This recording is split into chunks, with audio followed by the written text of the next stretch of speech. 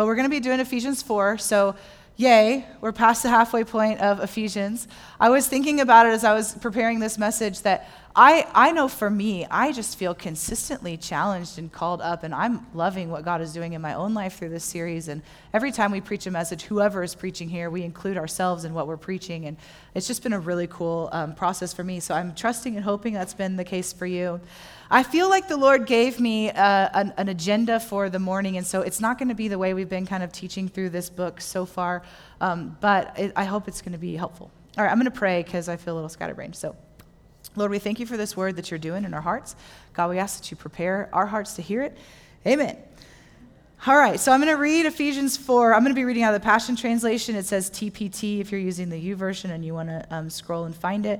And so we're going to read the first 5 verses, and he says, this is Paul. Now remember, a little side note, we just finished talking about that big Ephesians 3:20 verse. How do you get that big, beyond what you can ever ask for or imagine in your everyday life? If you didn't hear that message, you can catch it on our podcast, the Bethel OKC podcast.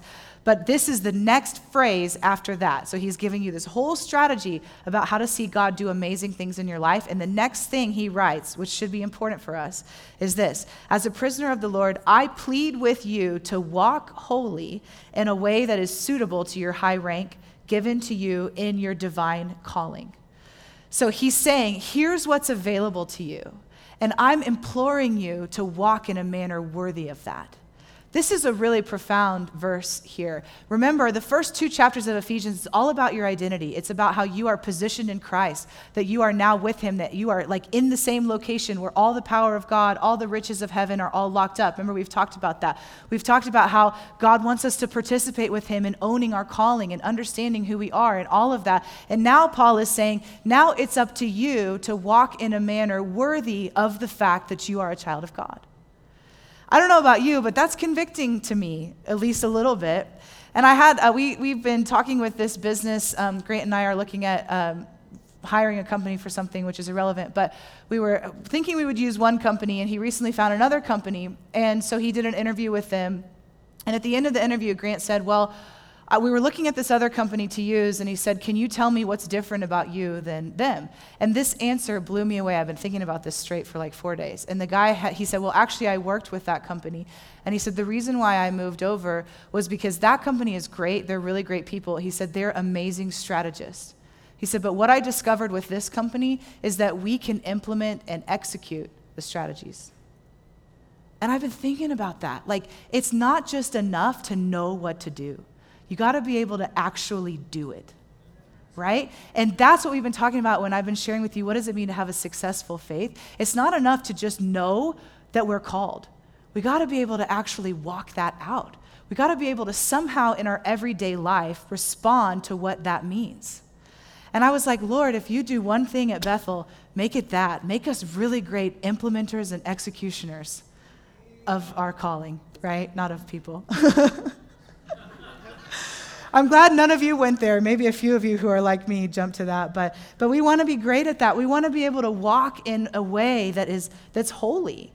And this is what he's saying, that's suitable to your high rank. See, here's the reality here. You have been called by God. I know you maybe didn't want to be called to a higher rank, but you are. And so the fact that you are requires something.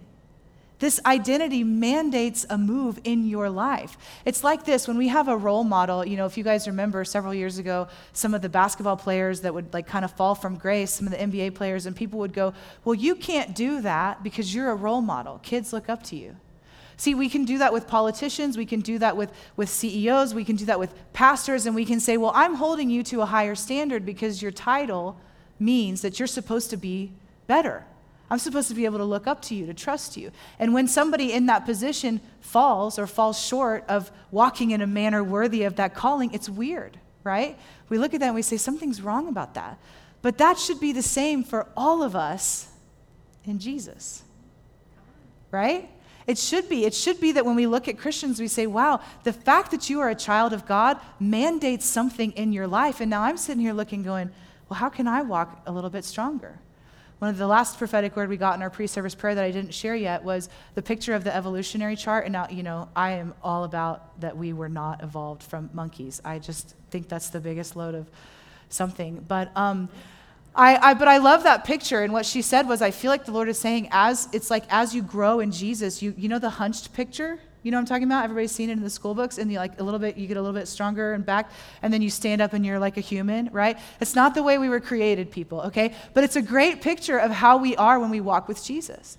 That in our brokenness, every year after year, we should go from glory to glory. We should get a little bit stronger. We should get a little bit straighter. Our ability to walk in the manner worthy of our calling should get easier and more effective.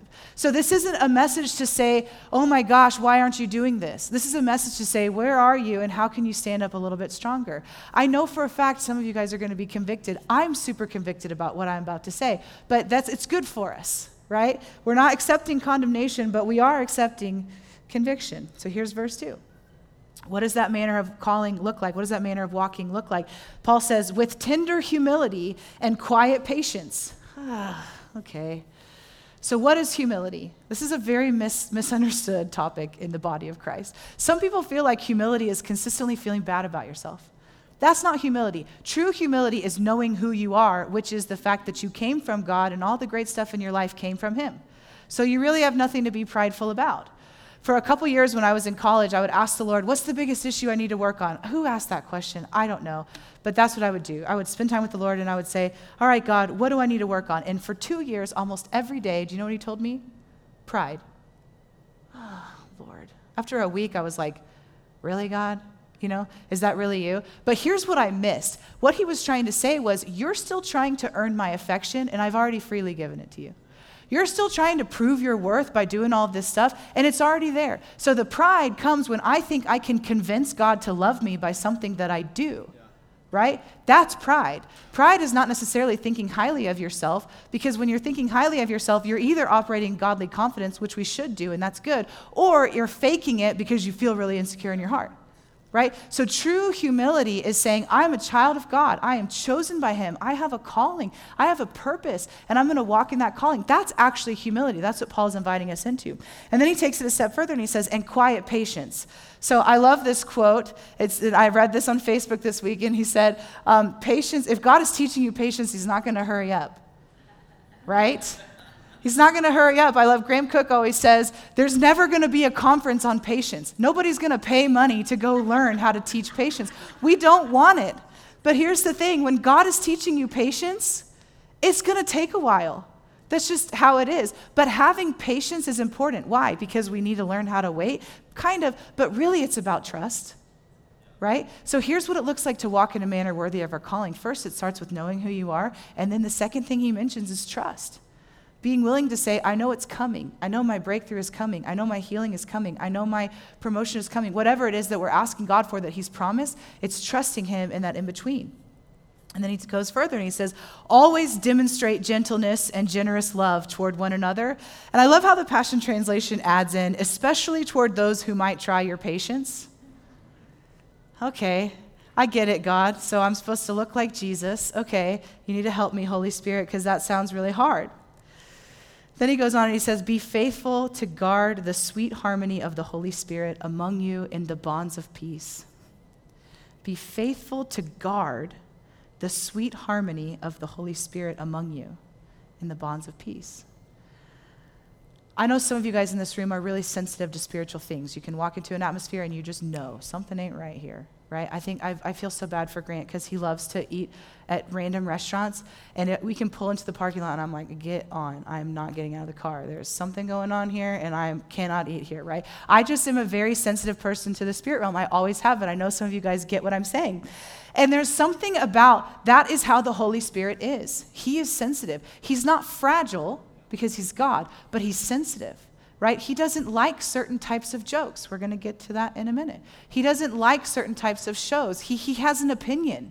He's the same as if you've ever been around somebody who's sensitive and they can't tell you exactly, but they know in their knower that something is wrong, right? That's how the Holy Spirit is. Sometimes you get into, the Holy Spirit is God, so he knows, okay? But for us, that's how we feel it sometimes, where he'll give you a little nudge. There's a little hesitation. There's a little pulling. And if we don't lean into that, that nudge is going to go away. You can say, well, how can a person who's been pursuing Jesus all their life fall off into sin and go, I'm not even a Christian anymore? How does that happen? It's because at some point in their process, they started saying no to that nudge of the Holy Spirit. And the Bible says the Holy Spirit will eventually lift that conviction from you. I don't know about you, but for me, I don't want that to happen. Right? I want to be on the journey with Jesus all the days of my life. But what does that require? It requires me to do this, to be faithful to guard that sweet harmony of the Holy Spirit among you. And then he says, in the bonds of peace. Did you know you can be bound to things? This is what I feel like the Lord wanted us to camp on for this morning, and it's this. It's the power of our agreement. A couple weeks ago, I was talking to the Lord, and he just dropped this in my heart. He said, the power of your agreement is so important. What do we agree with? What we agree with tells us how to act on a subconscious level. I know right now you might be thinking like, oh, this sounds weird, but just bear with me for a second, okay? If we can be bound in peace to God, then we can also be bound in fear. But here's the thing. Perfect love, as the Bible tells us, casts out fear. In other words, in the realm of God, there is no fear. There's fear of the Lord, which is that awe and reverential place where we understand that he is supreme and sovereign and God, right? And that causes us to have a respect and a trepidation and like a holiness there. But that's not fear. Fear is something completely different. We can be bound to fear. How do we get bound to fear? We make an agreement in our mind, in our thoughts about something. If you've ever entered into business with somebody or, if you've done any kind of something with a legal thing, when you sign a legal document, it's binding, right, Cody? It's binding. It doesn't matter if you don't want that to happen. It's on the paper. If you've ever adopted a kid, it's on the paper. It doesn't matter if the birth parents come back and say, well, I gave birth to that kid. The court goes, sorry, it's legal. Nothing can be done. In the spirit, those things can happen too. We can break them in the spirit, thankfully, right, in the realm where God lives, but we want binding to God. We want binding to peace. We want binding to love. That's what we want. Let me tell you this way. Jesus says in Matthew 18 and 19, he says, whatever you bind on earth is going to be bound in heaven. Whatever you loose on earth will be loosed in heaven. And then he takes it a step further and he says, where two or more are in agreement, God the Father will do that thing.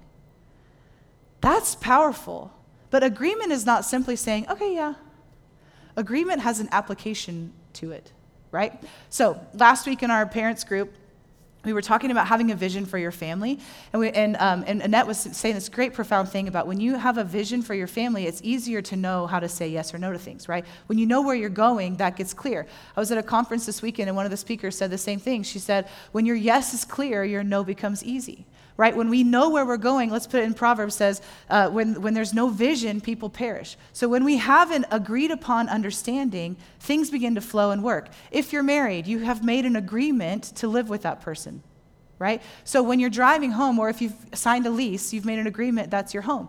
So when you're driving home, you're not deciding in that moment, which home am I going to go to? It's like automatic, I'm going home. Because you made an agreement there. Are you guys tracking with me? So here's where I felt like the Lord was challenging me in this and for all of us. And it's this understanding that what are we agreeing with? What thoughts are we agreeing with? What habits are we agreeing with that are less than the calling that we're called to walk in? Okay? So it would be like this. I might have an agreement to stress in my life. Grant would probably say that's true. So here's what that looks like. If I believe that stress is a natural response, some of this is true scientifically, so just go with me for a second, okay? If I believe that stress is a natural response to chaos in life, then guess what I'm going to have every time there's chaos in my life?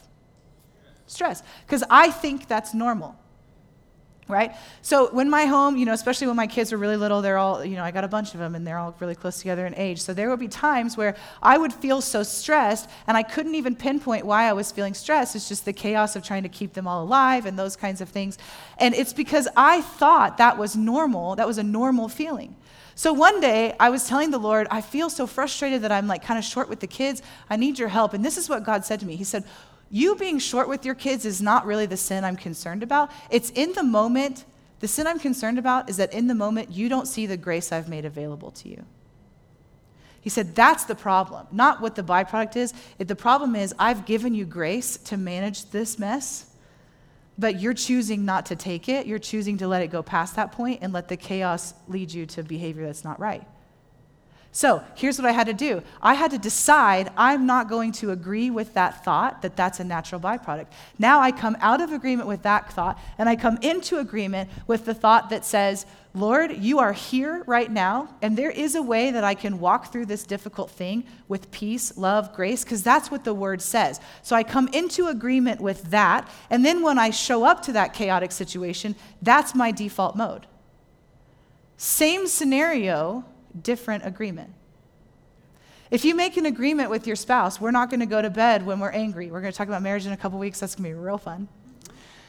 But, we've had seasons in our life where we've said, okay, we're not going to go to bed when we're angry. We're not going to let the sun go down on our anger. And you know what happens? If the lights go out before we're done talking about it, guess who falls asleep? It's not me. But you know what I'm saying? We can have an agreement, this is how it's going to be, but if we try to go around that agreement and we turn the lights off, right? And so I'll be sitting there and I'll be like, turn the light on. And Grant will have to wake up to turn the light on so we can finish talking about whatever very minor thing we're talking about, because we never fight, right? Because we're totally hyper-spiritual people. That's right. Sometimes you can't take the passion out of the person, right? But do you see what I'm saying? So when we make an agreement, this is how we want to treat each other, then there causes like an after effect from that agreement where we have to say, I got to hold up to what we decided. So this is what Paul is saying. Walk in a manner of the agreement you made with the Lord. I said, Jesus, you are my Savior.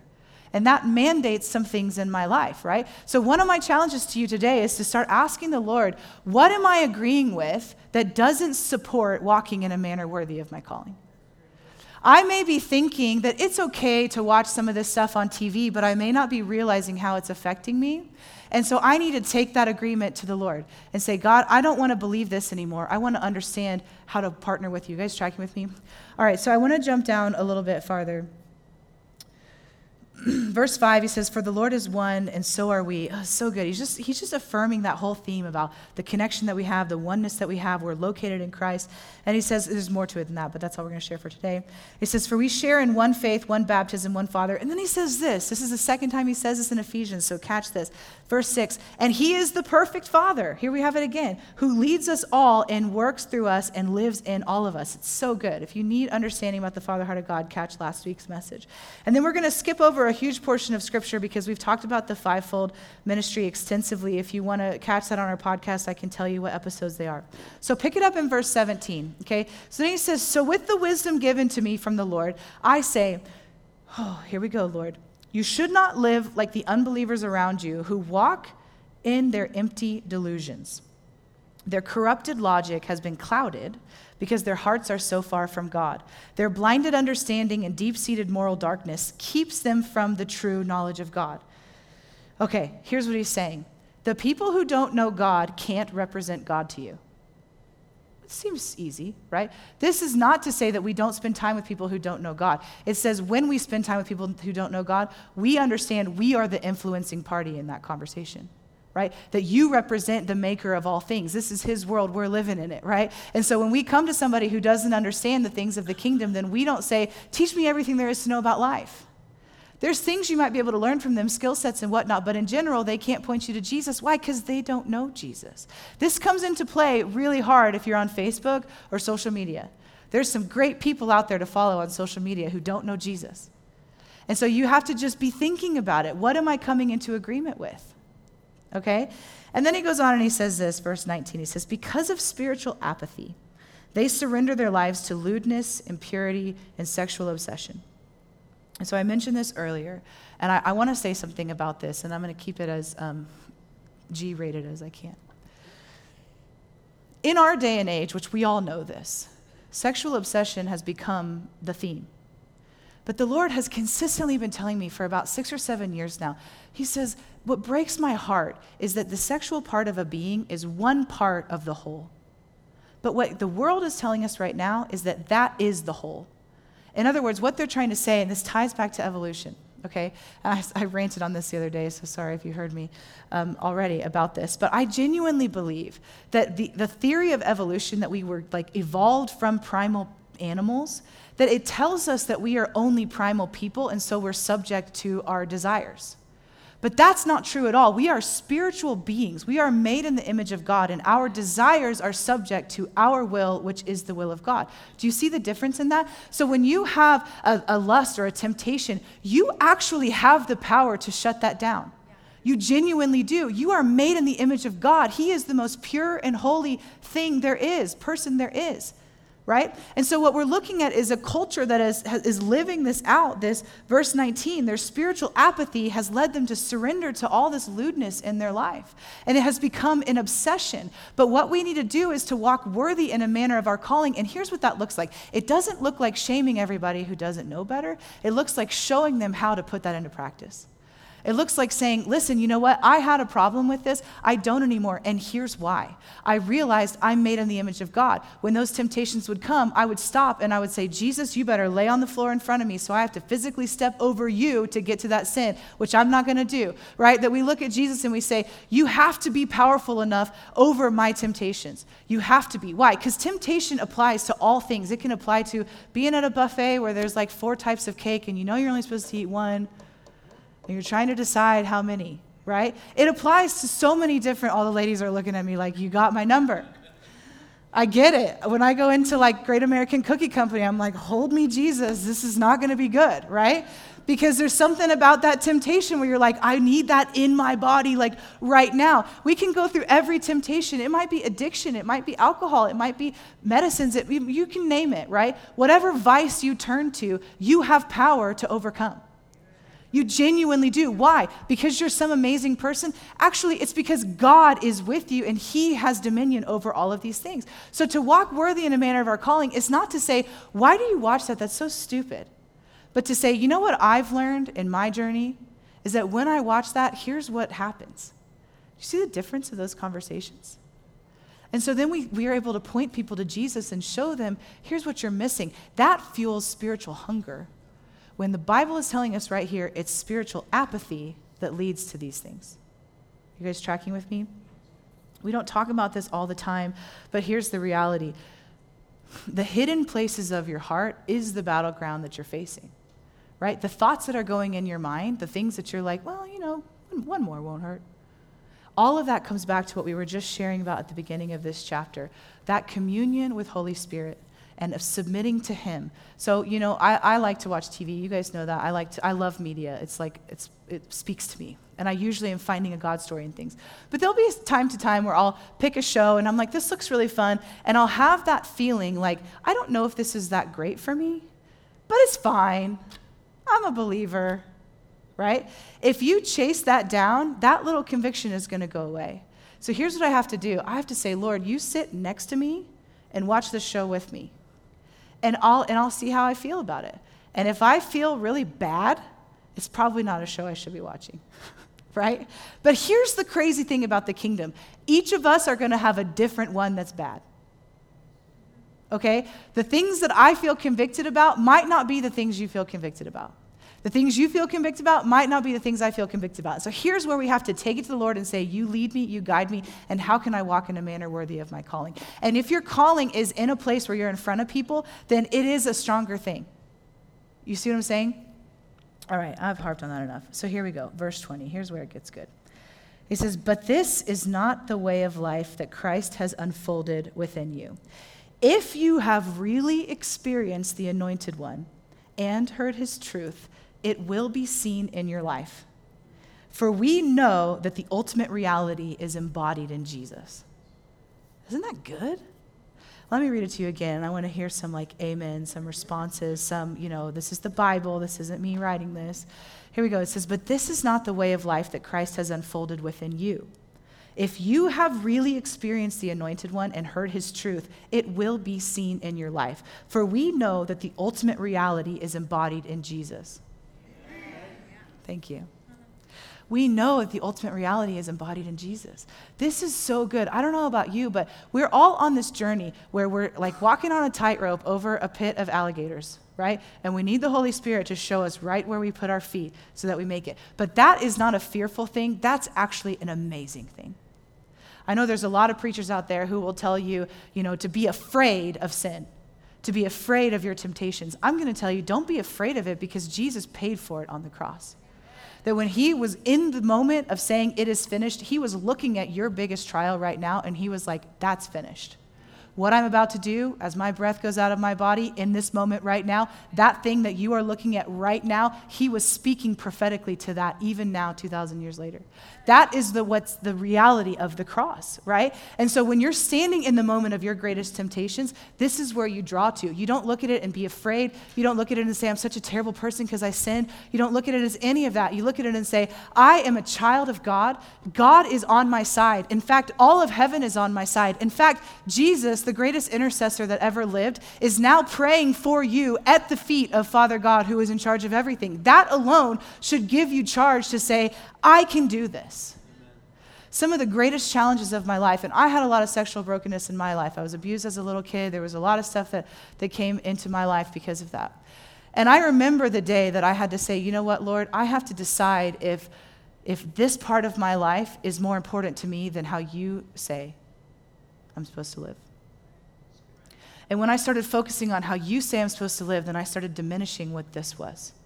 Do you know? And as I diminished what this was, then it gives you courage and you're like, oh, I can get this totally gone. So now, I can't even explain to you because I would have to tell you one-on-one personally, and I probably wouldn't tell you anyway because it's kind of personal.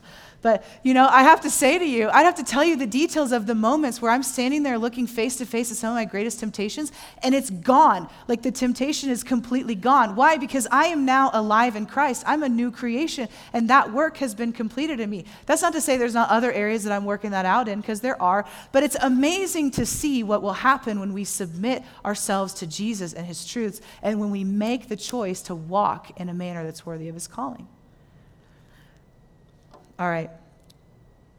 So again, we got to guard who we listen to, what we take in. We've been talking about this a couple different sermons so far about you're the byproduct of the 5 closest people to you, the people you spend the most time with. I would include that to the people you listen to the most. So if you're a CNN or Fox News person, if you're a Facebook Live person, if you're a whatever, if you're listening to somebody all the time, they count as one of those 5, okay? Your spouse counts as one of the 5, or your kids, you know, whoever you're talking to the most. So you got to look at that and say, all right, all these people, are they calling me to walk in a manner worthy? Or are they making me feel like I need to come in agreement with a lesser version of myself? Here's what you can find here at this church. You can find people who are going to say, let's come into agreement with the best version of yourself. So you blew it yesterday. Well, that's not really who you are. Get up, brush your feet off, try again. Right? That's the gospel. All right. I'm going to land it there because I could get way off track. All right, so first thing, guard who you're listening to, what you're taking in. Second thing, what you've been given mandates a life change. So here's my challenge to you. Read this book, chapter 4. We're going to talk a little bit more about it probably next week. I'm not entirely sure yet what God is wanting us to do with the rest of it, but I want you to read it this week, and I want you to do it like David did, where he said in Psalms, he opened his heart to the Lord, and he said, search me and know me, God. See if there's any offensive way in me. That's a hard prayer. That's what I was doing in college when I was like, what's the offensive way? And the Lord kept going the same thing every day for 2 stinking years, right? It's not an easy prayer, but it's an effective prayer. And I would love for you guys to consider at least praying it and saying, all right, I'm going to go into this book of Ephesians 4 and I'm going to ask the Lord, open my eyes to the things that I might be doing that need to go, that don't catch with that don't help me walk in a manner worthy of my calling. The last thing I want to say is a couple months ago, I was feeling really overwhelmed and stressed, and Grant has come up with a couple of go-to statements to help me. It's really funny. And the first one is, he says, when was the last time that you ate something? I'm like, what am I, a baby? You know? But it's right, because there are moments that I get really stressed. He's looking at me like he doesn't remember, but it's happened at least 5 times in this year, so maybe it's the Holy Spirit and not you. But if I haven't really been eating well and I'm really overwhelmed, and he's like, why don't we pause and just eat something and we'll come back to it in a minute. And you know what happens? I'm fine. Anyways, that's not what I was going to go with that. But there's one of those times I was feeling really overwhelmed, and he didn't say, have you eaten anything? And he said this. He just looked at me really graciously and he said, Rachel, you're doing a really good work and you can't come down. And it wrecked me. Because in Nehemiah, in the book of Nehemiah, when they are building the temple, right? They're building the wall to protect Jerusalem, not the temple. They're building the wall, and it was hard work, and they were working around the clock, day after day after day. And then the scoffers came, and they tried to get Nehemiah to be distracted from what he was called to do. They tried to start getting him to come into agreement with a lesser version of himself, right? Who are you to build the wall? You're just a servant in the king's house, you know? And this is what he said, I'm doing a good work. I don't have time for you. I don't have time to come down. And I remember that moment so profoundly because what the Lord was saying to me through him was, Rachel, focus on what I've called you to do and don't get off that place. In other words, walk in a manner worthy of this calling that you're applying yourself to, and don't leave that to go over here. Are you guys tracking with me? And so this is my challenge to you today. Number one, read the book of Ephesians. Number two, ask the Lord, am I agreeing with anything that's not healthy or helpful in my walk in a manner worthy of my calling? And then number three, it's to start speaking over yourself. You are doing a good work. Being a good husband, being a good wife, that's a good work. And your family is depending on you focusing on that. As a parent, that's a good work. And your family is dependent on you showing up and believing the best by yourself and walking in a manner worthy of being a great mom or dad. Your siblings are depending on you. Your coworkers are depending on you. You guys tracking with me? And so that's where I want to end to this morning, is just to challenge you guys. You are doing a really good work. Don't get off your wall. Don't get sidetracked. If you read this and you start going, oh my gosh, so much in my life is going to change, then just say, you know what? Praise God, because here I am getting to start a new work. And I'm not going to come down off of that wall. All right, so I want to pray for you. And I will stay up here if you guys need prayer, or especially if you had any of those words of knowledge that we shared and you want extra prayer, come up here. Makobi will be up here to pray for you for that. All right, so I want to pray. Lord, we just acknowledge you as the king of our heart this morning. I feel like we've done that so many times, but we're doing it again because we honestly can't do it enough. And I want to thank you personally for every calling that you've placed on every person in this room.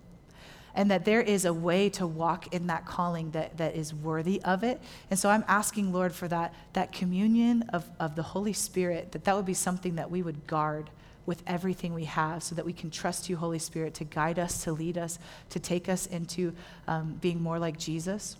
And I just bless every person here in this room. Lord, we just declare there will be no condemnation. There will be no negativity. There will only be the love of God compelling us forward to more Christ-likeness, which may require change, but I ask that you bless them with the ability to change and to rise up to that. So Lord, we just speak a blessing over everybody. We thank you for what you're doing in their lives. In Jesus' name, amen. And I want to thank you guys for being here. And I want to say, I genuinely feel like God is doing a new thing here. He's doing a fresh thing. And it's really amazing to have all of you in the room to be a part of it. We love you. That's it. Have an amazing week.